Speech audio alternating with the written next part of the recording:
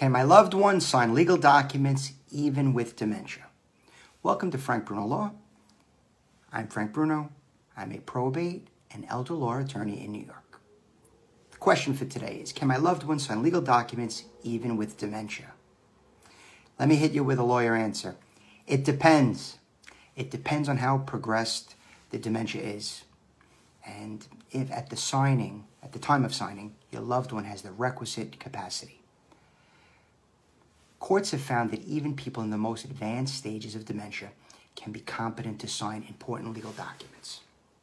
So the test for whether a person, including a person with Alzheimer's disease or dementia, has the ability to sign a document, and specifically for the disposition of their estate, is does the client know reasonably well what the extent of their property ownership is?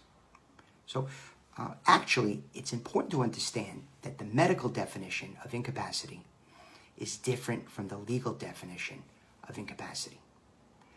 A person diagnosed with dementia, Alzheimer's disease, or another type of dementia, we know that there are hundreds, they may still be legally competent to sign documents. It's possible that a doctor could have already written a statement of incapacity about this person on behalf of that person, but this is not determinative of legal incapacity. The two are distinguishable. So to paraphrase, the legal test may be, does the client know reasonably well what the extent of their property is?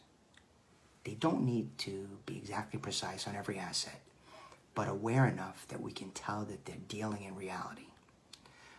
Another question to think about as the attorney, do they know who are the natural objects of their bounty? Right? Generally it means family, it means children. If one family member is excluded, do they know why? Another question, do they know this document gives their estate, their bounty, upon the death to the people they have named in their document? Right? Do they want to give it to an unknown person? And do these things at the time they sign these documents, they know? They may not remember 10 minutes later, but do they know whether or not at the time they signed? So the capacity requirements for each legal document can be different. So you need a little bit less of a legal capacity. And I don't like the way I said that, but the standard is higher if you are signing a contract or a deed than it is for a will. That's because the law is well settled on wills.